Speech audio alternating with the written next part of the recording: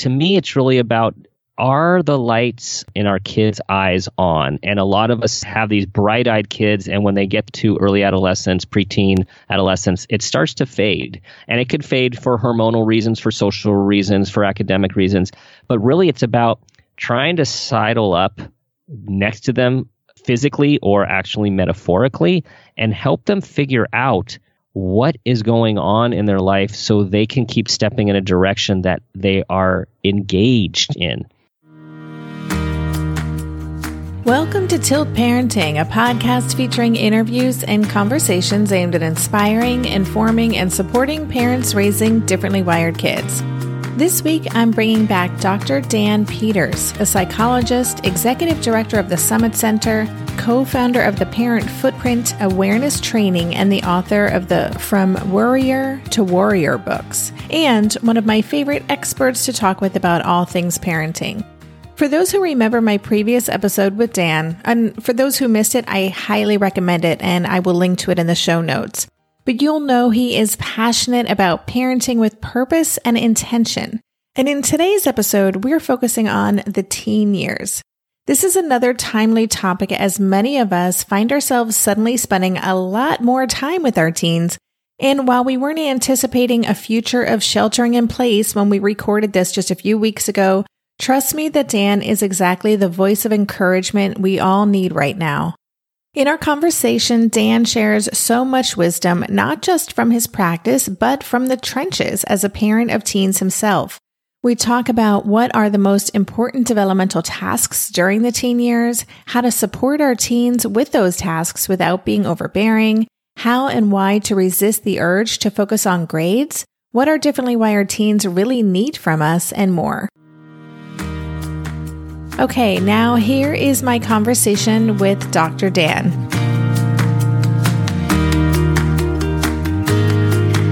Hey, Dan, welcome to the podcast. Great to be back, Debbie. Yeah, I should have said welcome back to the podcast. It's been a little while, but you and I have been in touch, so it doesn't seem like it's been that long. But could you take a few minutes just to reintroduce yourself to my listeners? I talk about your work a lot and certainly refer people to your practice, but could you just tell us a little bit about who you are? Absolutely. So I am a licensed psychologist by training and work, and I am the executive director of our center called the Summit Center in California, predominantly in Northern California with an office in Southern California as well. And our goal is to help children, adolescents, families, and adults reach their developmental potential, like fully become who they are meant to be. And with that, a specialty of ours, in addition to working with learning differences and anxiety and other emotional and developmental issues, is focusing on gifted and twice exceptional individuals, all of those wonderful neurodiverse people with amazing potential. So we do a lot of testing and consulting and counseling for those folks. And the other part of my life is working on the Parent Footprint podcast, which you have been a guest and are going to be a guest soon as well again, which I'm excited about. And that mission and goal is to make the world a more loving place, one parent and one child at a time. So good. So good. And I'm so excited about this conversation because, well, I mean, this is kind of a personal thing for me too, so I will benefit greatly from this conversation, but this is something that really comes up everywhere that I speak to groups of parents, especially as our differently wired kids get older and they're in the later middle school years or in high school, and the pressure for everybody just seems to ramp up. And it's a really confusing time because we really want them to be autonomous, but we also feel like there's so much at stake. So I want to talk about that today. Like, I want to really just get into what our role is in our child's journey as they move through this phase and the stakes feel so high. So I'm even just wondering, within your practice, is this something that clients come to you talking about? Is this a big theme in your work? Oh, huge. It's huge. It's It's all the time. I mean, we work with kids of all ages, but a lot of adolescents and pre-adolescents, adolescents, and then young adults and people going off to college. And of course, this whole thing about getting them ready to go off to college and when does it have to happen and where are they going to go? And then, as you know, since I feel fortunate sharing with you our own parenting journey when we get to meet up is just with my own teenagers, young adults. It's just ever present for my wife and I. So this is a very poignant topic. Yeah, and I just will say too that it's something that we are living it to give it. Like, we're talking about this because we are in this too, that I don't think there ever comes a point where we're immune from facing the same challenges or stressors that our listeners are experiencing. Right. And I think it just makes it the life and the work more rich. And boy, does it keep me honest in the sense of, wow, every time I think I've had every sort of differently wired parenting lesson, a new one comes. Yeah. Just from like, all right, we've done it all. We're good. Okay. And then, didn't see that one coming. So it's an evolving process. Indeed. I can very much relate to that. So I guess let's just talk about teens to start with. Especially differently wired teens. What kind of things when they're in the high school years are they struggling with the most? When it comes to their future, what are they thinking about and what are they most concerned about? Yeah, I can go a few different directions in that. So one thing that from a challenge perspective, themes are executive functioning, just managing everything, and managing it well. Another one is social, of course, how the challenge of there's social challenges for neurotypical kids these days with technology and such, and then being differently wired or neurodiverse, there can present additional challenges. Where do you fit? Where do you belong? Who you are? And then there's technology and screens, which are this whole other thing that we're all dealing with, particularly when you have really bright kids who like to dive deep into things, whether it's video games or it's research or Reddit or creating. It's still often technology based. And then finally, sleep is a huge problem these days, whether kids are spending too much time on their schoolwork because they have a lot and they're taking too many challenging classes, AP classes, because they have to get into this great school, or they procrastinate because of the executive functioning issues, or they're sucked into their screens and they're staying up late at night when they should be sleeping. So those are like, on the one hand, those are the challenges that I'm seeing regularly. And then if you pan over to, okay, but what are they thinking about? That's actually a really tough one. And I think it depends, because sometimes, depending on the child, the teenager, they're focused on different things. So sometimes they're just completely overwhelmed with everything that they have, and they are getting sucked into escapism through enjoyment activities like video gaming and screens and the social connection through that. Other times, they are completely preoccupied with their future and their GPA, and have unfortunately bought into the hype that we're all giving them about the limited amount of schools with the very low admission rates and the need to be at these schools with a very high GPA, or they're not going to have a good future. So I just threw a lot out there, but those are the themes that I'm seeing so far. And then again, I guess one more thing is, unfortunately, when you have children who are anxious or depressed, they're just trying to get by, right? And then it just becomes about a day-to-day situation. Right. And if we were to look at the high school years, because, you touched upon executive functioning, the social challenges, tech, and then sleep. And those I'm like, yep, check. And those seem to me to be the things that parents are probably preoccupied with and that we are concerned about, and really feeling like, oh gosh, we need to solve all of these issues and, help my child really have a grip on them all, or else, and then insert whatever future fears, we each have. And so, if we were to take a step back and look at high school as a time in any kid's life, what is it really about? ideally, what would be our goal for our child during that time of life? Oh, great question. I think ideally it would be about them learning to step into themselves and being able to learn about who they are, what they care about, be able to explore their interests, learn skills like time management and planning. I mean, those are all really important things. There would be an emphasis on meaningful work as opposed, quality over quantity. And there would be, I would say that the evaluation process would be meaningful at times as opposed to more factory based. And finally, it would be a time where people are excited and have time to figure out what's next, as opposed to being anxious about what's next and feeling like they might not have the possibilities or the opportunities that they would want because of all of the stress related to grades and transitioning to college. Right. Oh, I love that vision. And it seems like even parents who maybe kind of wrap their head around that and might be really on board with that, when it comes to high school, again, the stakes feel so high.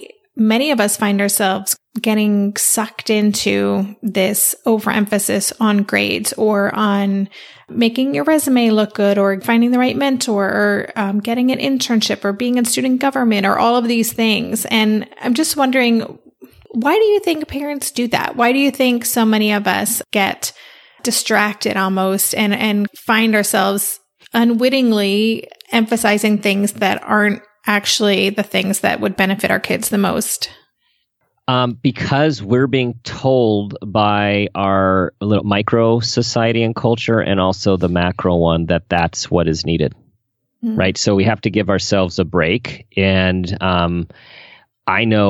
being in this field and talking to people like you and others who are always trying to figure out how to raise healthy people and doing all the reading and going to the conferences, I can't get maybe more information than I do. And still, it is so hard to resist these worries and these pressures of, okay, what is your child doing to prepare themselves on paper?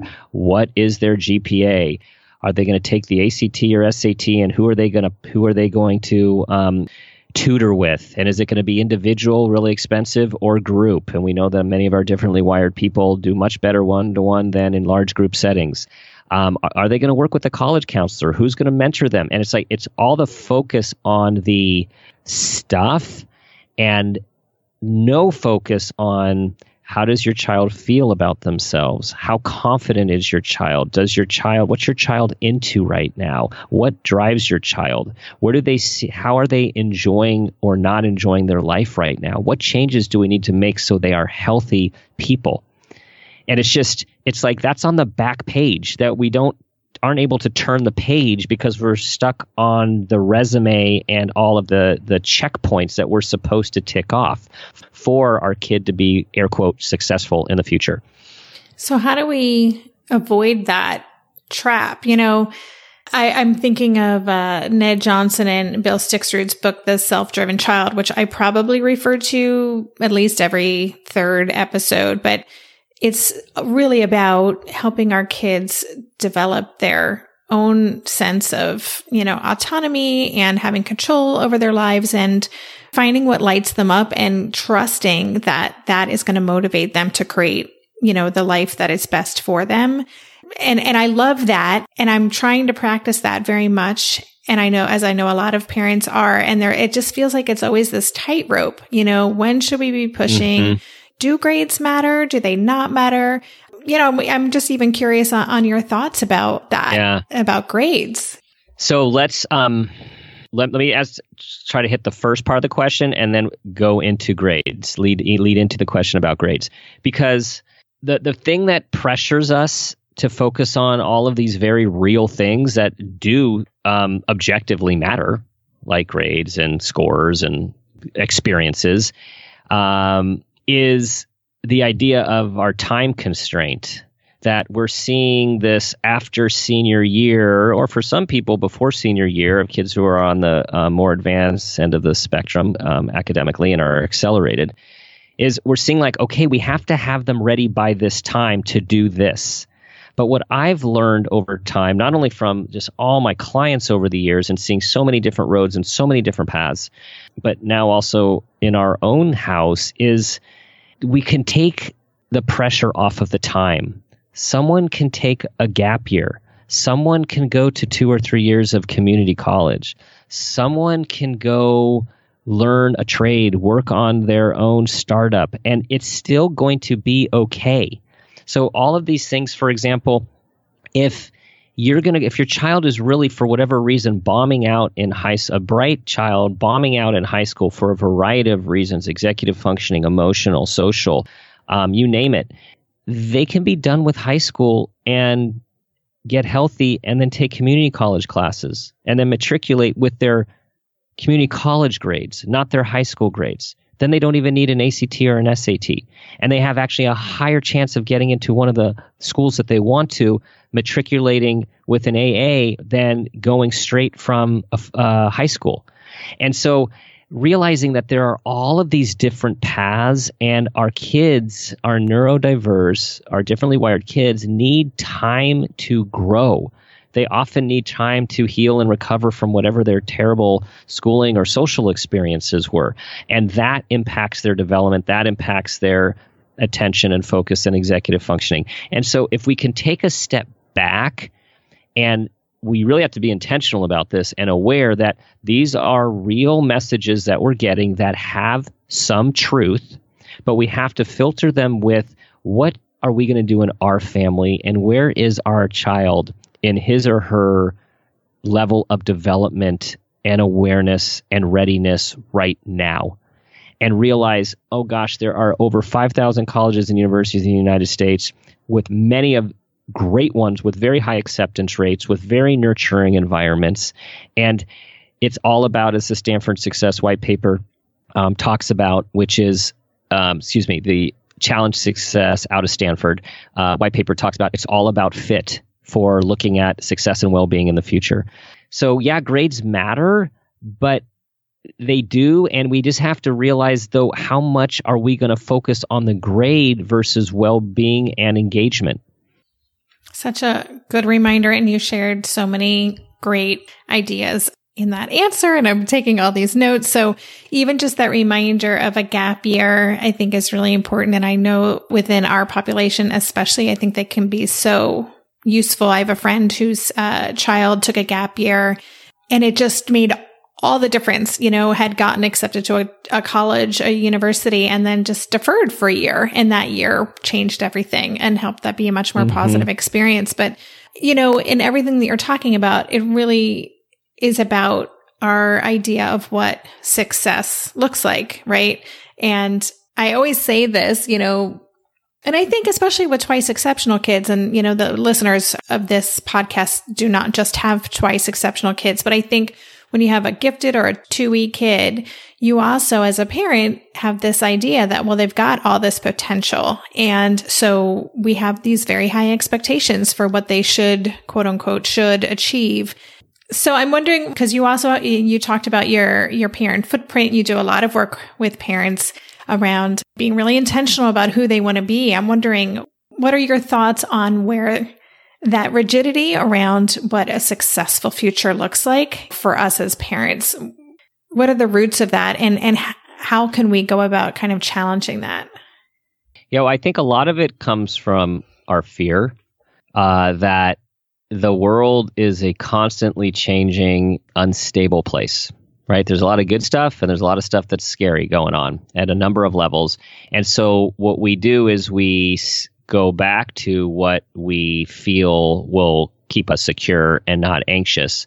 And that is, if you get a high school diploma with a really good GPA, then you will have opportunities to get into really, really good schools, colleges. And then if you get into a really good college and you find your major, then you will get a really good job. And so that's how our generation was raised. And in our generation of growing up, it was mostly true.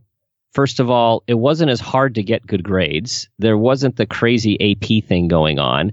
The college admissions percentages were not as low, with the exception of some elite schools.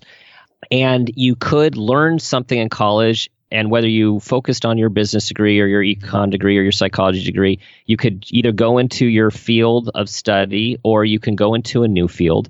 And nowadays, it doesn't hold up across the board. What we're seeing is colleges are costing exorbitant amounts of money for people to get general educations and not necessarily have a job waiting for them on the other side. And so we have to look at, instead of the system, we have to look at our child and where is our child and what does our child need to become a solid, resilient, fulfilled person.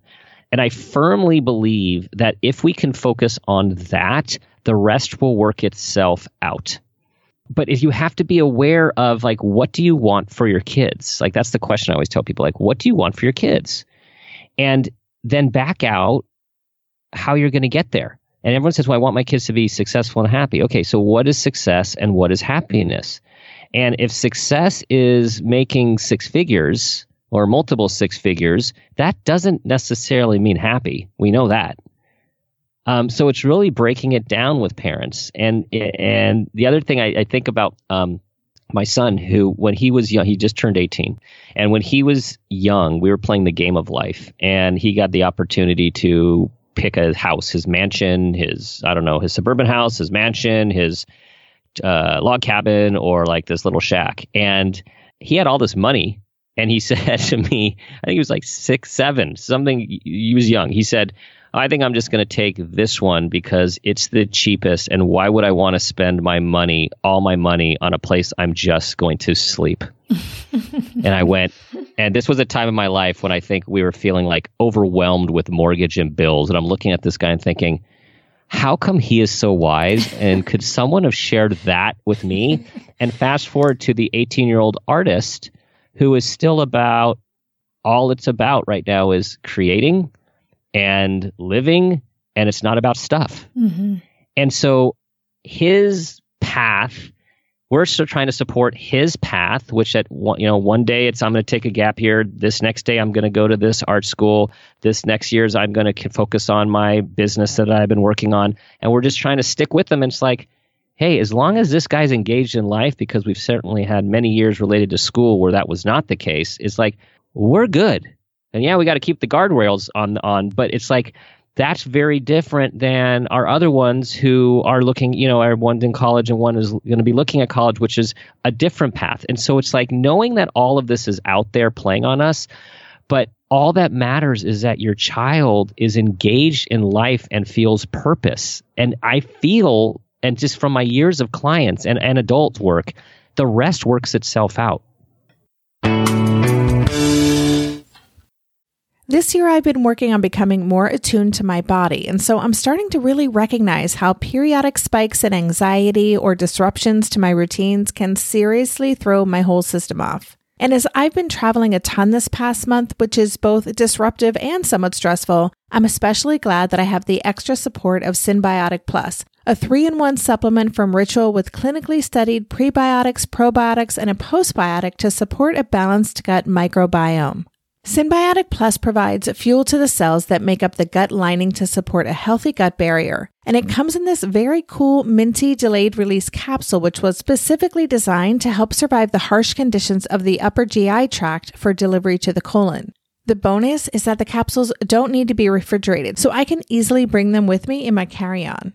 On a personal level, I love that Ritual is committed to sustainability. They're a female-founded B Corp, meaning they are holding themselves accountable long-term to not only think about their company's financial health, but also the health of people and our planet.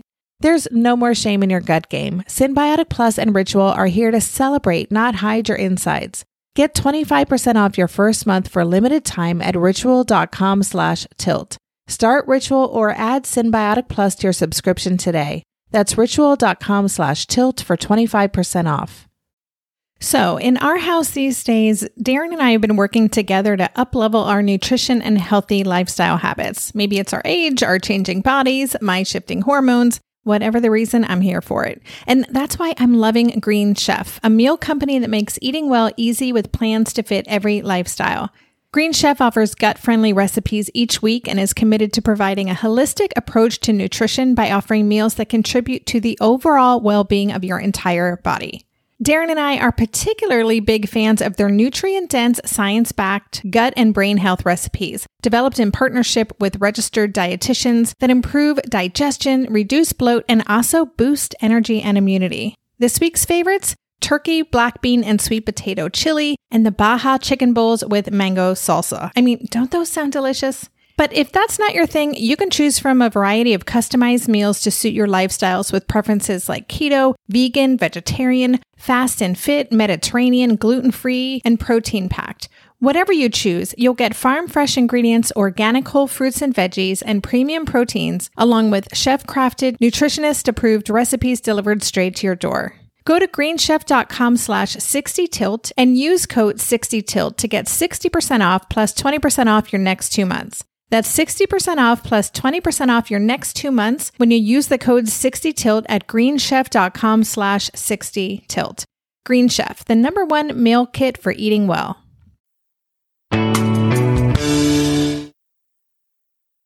So I would love to know how we do this. So you were just talking about that our goal is to have our kids be engaged in life, to feel their purpose, and that's really our job right now is to figure out what they need, support what they need. So what does that actually look like? How can we strike that balance between being supportive and not becoming too enmeshed or over-involved or having too much scaffolding? Do you have some words of wisdom about that? Oh, those are all the tough questions. I think so. The first thing is, and I'm going to say this probably too many times, is this idea of awareness. And we need to be aware of several things. We need to be aware of what our own expectations are for our kids. We need to be aware of where they come from. And we need to be aware of what messages we're giving them. No, I know that sounds big, but it's essential. Mm-hmm. Like, what are we worried about? What are we thinking? What is our expectation that we are putting on them? Right, wrong, or indifferent? We need to know what those are. So that's on the one side of the page, so to speak. And on the other side of the page is, who is our kid? Where are they developmentally? What are their strengths? What are their interests? What are their challenges? And this is key, what level are they invested in their own life versus just kind of being told what to do or just blowing in the wind because they don't feel they have any power or control? Mm-hmm. And I feel it's this interaction between who am I, what do I care about as a parent, what do I want for my kid, what am I telling them either verbally or non-verbally, what am I modeling for them and how I'm living my life. I'm sure we can unpack that one.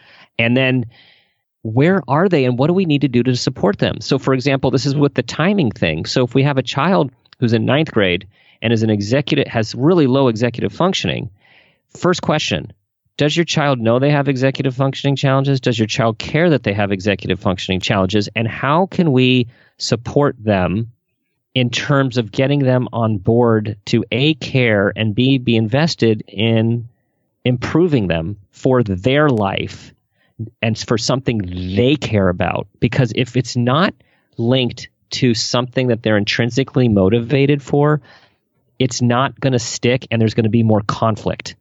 And often when we have conflict in the home, it just gets in the way, not only, of course, of our relationship, but it gets in the way of how we're helping our child grow in a healthy way instead of a resistant sort of way. And then, of course, there's scaffolding, but I could keep going on. So, yes. There's just so much here. Because even with that, again, you were talking about what are they motivated about? And I think a lot of it too is really just tuning in and looking for windows of opportunity. So if they are struggling with executive functioning, for example, it's identifying moments where you can see, hey, this is an opportunity to slip something in or to ask if they want support in this area because you've noticed that they are coming up against themselves in working towards a goal. So we have to really be tuned into who they are and continually evaluate that, right? Like we need to always just be stepping back and saying, okay, what's going on right now? Where are their interests? What kind of support could they use? And then just being super connected so we can take advantage of opportunities when they arise. Right. And I'll give a personal example here because that relates to the scaffolding too and engagement and how parenting shifts based on this is so with our 18-year-old artist who is close to the finish line of high school, which is going to be a huge feat for all of us, and deciding between a few schools and having to do some online classes and needing to know some admissions requirements in order to figure out if he could change or drop classes or graduate from one of the two high schools that he's attending, he needed to gather some information. And what my wife and I felt and what guidance we were getting from particular people is, hey, let him make the phone call to talk through these scenarios with both admissions departments so he can decide and you can feel if he's engaged enough with his decision to make these other decisions. Kind of like, this is on him. Mm-hmm. Now, of course, an artist, dyslexic, dysgraphic with executive functioning challenges. So I was taking that approach and guiding him along the way. And at one point, I just realized, you know what? He is totally working hard on catching up on his online classes. He is totally invested in all of his art projects that he's doing. He is really excited about going to one of these two schools. And he just said, I don't have time to make these calls. And I even wrote out the questions for him. And I don't see why I need to make the call. I just need to know the information so I can make my decision. Can you do this for me? And it was interesting because I actually wanted to initially, just because I wanted to help get the questions so we all could stop worrying about which way to go and all of these different things that we've been talking a lot about. But I'm like, no. I need him. It's like he needs to step up and take ownership of this. But then when I looked at the whole picture, my wife and I felt the scaffolding, all I needed to do, we knew the questions to ask is ask these admissions people 2-3 questions so he had the information that he can then run with. And so, again, I'm not saying I did it right, but I'm using that as an example for everyone to know this is an 18-year-old and most people would say, hey, you know what? That's on them. They should do it. But when we're scaffolding and have had years of scaffolding, I feel, have to be thoughtful about what's your own chips in the game here, how much of it is our stuff, and how much of it is our child's development so we can help them get to that next place in a way that is somewhat collaborative as opposed to micromanaging or not doing anything at all and them floundering. Couple of thoughts. One is that there's also on the flip side, there are, as Julie Lythcott-Hames writes about in How to Raise an Adult, there are many parents who do everything up to, calling college counselors and doing all of that work for our kids. So I think, like you, I tend to want to go in the opposite direction and really give him, Asher a lot of opportunities to do things on his own. But I had a similar situation this year. I was like, hey man, we're in 9th grade. It's time to step up. So, you do the research and tell me what activities you want to do. And then I'm happy to, arrange for them. But at a certain point, he's like, I've just moved. I've got a lot going on and I'm really stressed right now. And if you could do that research for me. And I was like, okay. And I'm so grateful that he was able to express that to me and tell me. I was like, yeah, okay, I got that. And it made total sense. So I think it is a trial and error. And hopefully our kids, just the ability to advocate is something a lot of kids don't know how to do. So being able to say, hey, wait, I actually need some help with this is a huge skill. It is. And as I was going through that process, and even as I'm telling the story, it's so funny you should say How to Raise an Adult, that book, because not only am I staring at it on my bookshelf right now, that voice was in my head. I'm like, because she talks about all those Stanford parents. I'm like, oh my gosh, I don't want to be that person. And that's what I was wrestling with, which was am I doing too much? Am I enabling? And I'm consulting with a few people to figure it out. And then in the end of the day, I just had to follow my instincts given the situation. And then once I could give him the baton from that information, he was able to run with that. Right. So it was like I knew that was the obstacle. But again, this isn't about right or wrong. I think it's about us trying as parents to be very aware and intentional and knowing, you know what, if that one wasn't the right thing to do, like the next time we can do it different. Like we with these kids, like there's always another parenting opportunity to do it different. And it's just about trying to assess, okay, did we handle that well? How did our child respond? Would I do it differently next time? Mm-hmm. Hey there, it's Debbie. I love making this show and sharing conversations about how to support our awesome neurodivergent kids. I've seen how even one little insight from an interview can spark a big shift in daily life. But I know that raising complex kids can be messy and lonely. And just when we think we figured it out, something comes up that boots us right back to feeling overwhelmed and stuck. That's why I've poured everything into creating a way for parents like us navigating complex parenting journeys to join together and chart a path that feels positive, hopeful, and doable. It's the brand new Differently Wired Club experience. In the club, you'll get personal support from me and other seasoned parent coaches, 6 live calls every month where you can connect and get your personal questions answered, the opportunity to learn directly from authors and experts like I have on this show, monthly themes for getting specific and tactical, an exclusive private podcast feed, and the best, most generous community of parents. Seriously, these folks show up for themselves and each other, and that right there is really everything. Because it's a daily reminder that we're not alone. Our kids aren't broken, and we have totally got this. The recently rebooted Differently Wired Club is on a brand new platform with its very own iOS and Android app. It is such a great space. However you learn, whatever your style, no matter the ages, genders, and neurodivergent profile of your children, the Differently Wired Club can help you cultivate the positive shifts you're hoping for. Join us today by going to tiltparenting.com/club. That's tiltparenting.com/club. I hope to see you on the inside. Oh, hey, everybody. It's us, Blair and Molly, your old pals from Toddler Purgatory.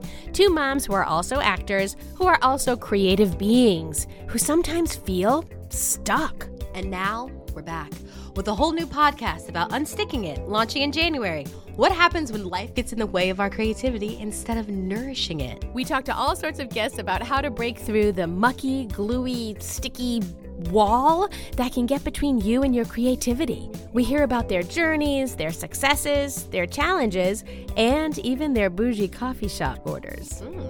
So, join us, won't you, as we deep dive into how to unstick ourselves from the life gunk that can get in the way of our creative freedom. Get out of there, life gunk. Let us help you get back to your best creative self. Look for Unsticking It with Blair and Molly, wherever you listen to podcasts, starting in January. Unsticking It with Blair and Molly, because sometimes life sucks. Unsticking it.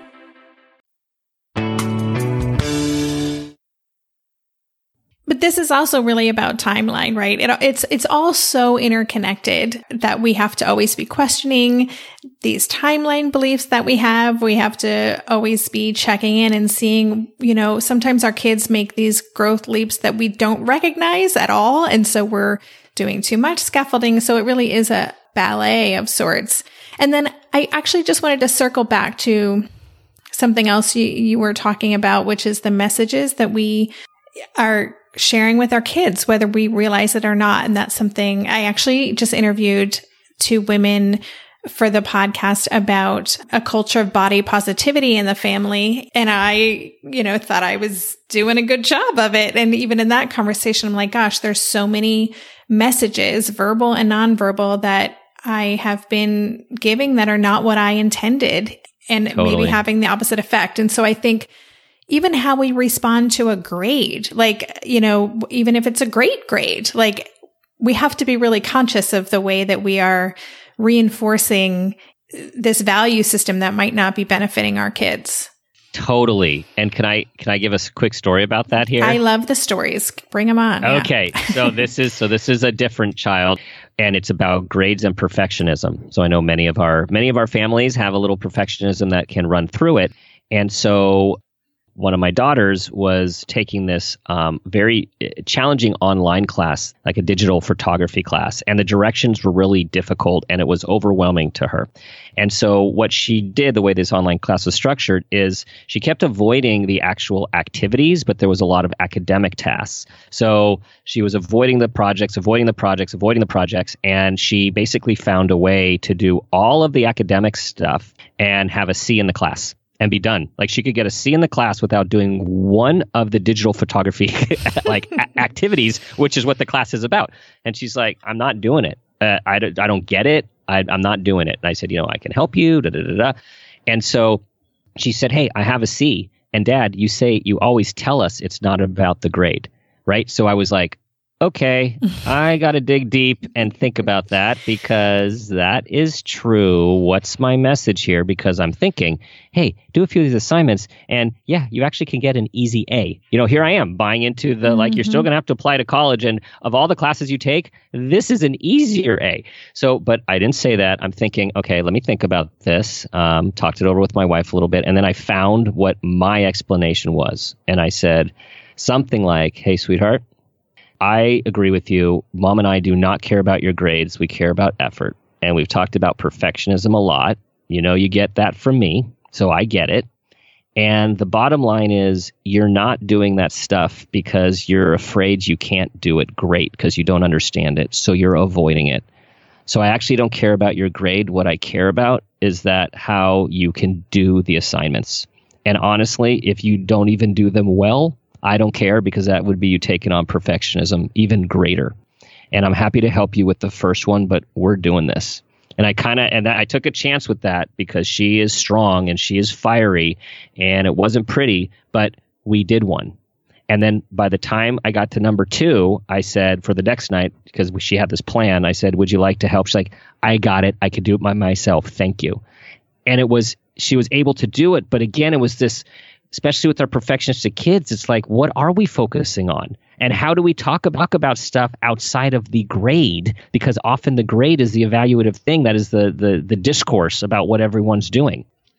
Yes. And first of all, I love that you took some time to check yourself and then go back. And I think that is just a nice reminder that we can notice. And I was just thinking, what are the signs that we are reacting in a way that's not in alignment with what we really believe? And we usually know that. We usually feel bad after the conversation, or we notice like our body is more revved up, or, we've been triggered in some way. But it's a lovely reminder that we can leave that conversation, reflect on it, think about, okay, what do I really want to do here? And then go back and re-engage with our child and either repair the situation or problem solve and hopefully grow through it together. Exactly. But none of these are easy, right? Especially when our kids are like pre-adolescent, adolescent, young adults, it is so nuanced. And it's how do we be our authentic self while also trying to say the right thing? It's hard to have that combination sometimes. Exactly.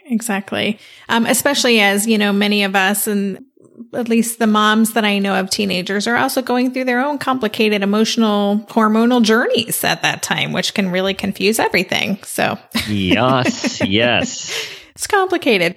I want to ask you one more question. And that is if you have any thoughts around how we can best support our kids through this process, and whether, a lot of these kids haven't yet identified maybe an area of interest, and there's such a pressure to discover your passion, and some kids don't know what their passion is. And how can we show up as the best guides for our kids so that they can kind of discover who they are?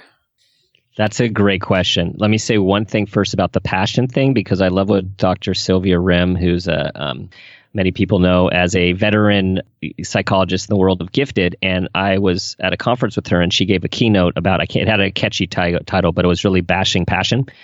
And that there's basically we have this over focus on passion these days. And I do have parents in my office who are worried that at age 8, 9, 10, 11, 12, 13, 14, their kids have not identified their passion yet, like worried. And what she basically said is she didn't find her passion until she was 40. And if she was told that if she didn't have a passion, her future was not going to be bright, it would have changed the course of her life. And she said, we have to teach kids to engage, to step up to their responsibilities. And if and when we find our passion, it's awesome. But to lead with that as a primary goal is often misguided. So I just want to say that's a really interesting way of thinking about it, because I too want our kids to find what they really care about and what they're really interested in. But I think passion with a capital P is not everyone gets there, and they certainly don't get there before 18. So in thinking about this question, it's a really good question, is we want our kids to be engaged in life. And again, I'm going back to the challenge success research out of Stanford. Like the number one, like we want well-being, health and well-being and engagement. And their data shows that the number one factor of child well-being is school engagement. And that doesn't mean have to be a brick and mortar school, like just engaged in learning. And so to me, it's really about, are the lights in our kids' eyes on? And a lot of us have these bright-eyed kids, and when they get to early adolescence, preteen adolescence, it starts to fade. And it could fade for hormonal reasons, for social reasons, for academic reasons. But really, it's about trying to sidle up next to them physically or actually metaphorically and help them figure out what is going on in their life so they can keep stepping in a direction that they are engaged in. And it could be a job. It could sometimes jobs I've seen with kids, like that job becomes their place when their school situation is not that great of a place, or it's their club, or it's their a cousin or their aunt or uncle. So I feel like, again, I'm focusing it back to, it's really about our kids learning about who they are in the world and being able to step into the world with some choice and with some empowerment. And if they can do that in a healthy way, it really, I don't think it doesn't matter what direction they go, because they're building those essential ingredients to health and wellness, which is, I have choice, I can make a difference in my life and others, I can cope when things don't go my way because I have choices and I have skills. And most importantly, I have people who love me that I can count on and reach out for help when I need it. I think the rest takes care of itself. Yes.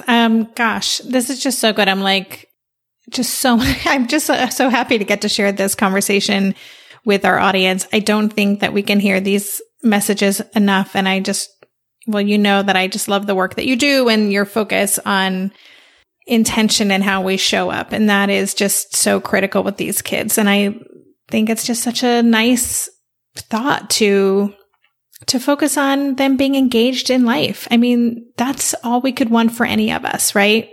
Right. So, okay. I want to know I'd love for you to share with listeners where people can connect with you. But before that, also, I don't know if you have any parting words of wisdom. You shared so much wisdom, but do you have any kind of one last thing that you want to say, one thing you want parents to be really resonating on as they turn this episode off? Yes. So I think something that's been really important to me in raising our kids, and then also in my experience with my clients, is to remember that all these moments in developmental stages are temporary. And even in the most difficult and darkest times, it is a part of overall development, and it's a part of the story. So remember that it's temporary, and we're not going to know the outcome of the parenting story or our child's development until they get there. And so many people talk about their past difficulties growing up and their road to becoming fulfilled, happy, engaged people. And so I just want to acknowledge that it can be so hard and so overwhelming, and at times we feel so helpless with what our kids are dealing with, but you are there guiding them, and this is one step and one chapter in the story. I love that so much. And it's just such a good reminder. I was just talking with someone last week when I was out in Chicago about that I used to write books for teenagers. And I did that in part because I was a recovering teen and I wanted to share with other young women, because it took me so long and so many missteps and painful mistakes along the way. And I was motivated by this idea that I want to help young women kind of skip over some of that hard stuff. So it doesn't take them till they're 30 to kind of discover who they are. But at the same time, I am who I am because of those experiences I went through. That's my story. Yes. And we all have our story. And so that I love that reframe that this is temporary and our kids are on their own journey and we need to respect their journey, not try to control it and just be there for them. Yes, totally agree. So, okay. Well, thank you so much for that. And then before we say goodbye, could you once again let listeners know kind of the best places to engage with you? I know that you're on the Instagram and where else can listeners connect with you? Yes. So there is Instagram, Dr. Dan Peters, and there is Twitter, Dr. Dan Peters. And I would say the main places to access information, what's hopefully helpful information to you all, two main places. One is the Summit Center website, www.summitcenter.us. And the other place that will have all of the podcasts and other blogs and writings as well is at the Parent Footprint website, which is www.parentfootprint.com. Perfect. And listeners, as always, I will include links to all of those resources in the show notes page, so you can head over there. And Dan, Dr. Dan, I just want to say thank you. Always a pleasure to chat with you. And I just think this was a really fascinating conversation. I think will be helpful for many people. So thank you. Always a pleasure, Debbie. Really appreciate it. You've been listening to the Tilt Parenting Podcast. For the show notes for this episode, visit tiltparenting.com/podcast and search for this conversation. If you like what you heard on today's episode, I would be grateful if you could take a minute to head over to Apple Podcasts and leave a rating or a review. Thank you so much for helping us stay visible so people who would benefit from the show can easily find it. If you want to support the show and help me cover the cost of production, please consider joining my Patreon campaign. To support the show, just visit patreon.com/tiltparenting. Lastly, if you aren't already part of the online community at Tilt, I invite you to sign up at tiltparenting.com on the box in the bottom where it says Join the Revolution. Every Thursday, I send out a short email with a quick note from me, a link to that week's podcast episode, and links to 5 stories from the news that week that are relevant to parents like us. Again, you can sign up and learn more about Tilt at www.tiltparenting.com. Are you overwhelmed by the things that get in the way of you doing what you want to do? Are you looking for ways to simplify life to better align with your values? Do you want to create space in your schedule so you have room for more of the good stuff? Play, joy, relationships, gratitude, and more? If you answered yes to any of these questions, I invite you to check out Edit Your Life, a podcast to help you edit the unnecessary from your life so you have more room to enjoy the awesome. Through episodes with me, Christine Coe, and a range of super smart, compassionate, and thoughtful guests, you'll come away with big picture insights and practical ways to declutter your home, schedule, and mental space without getting bogged down by perfection. I have always believed that small moments and actions matter tremendously. My goal is to help you find agency and space in your life through doable baby steps that will leave you feeling accomplished instead of overwhelmed. Check out Edit Your Life wherever you enjoy your podcasts.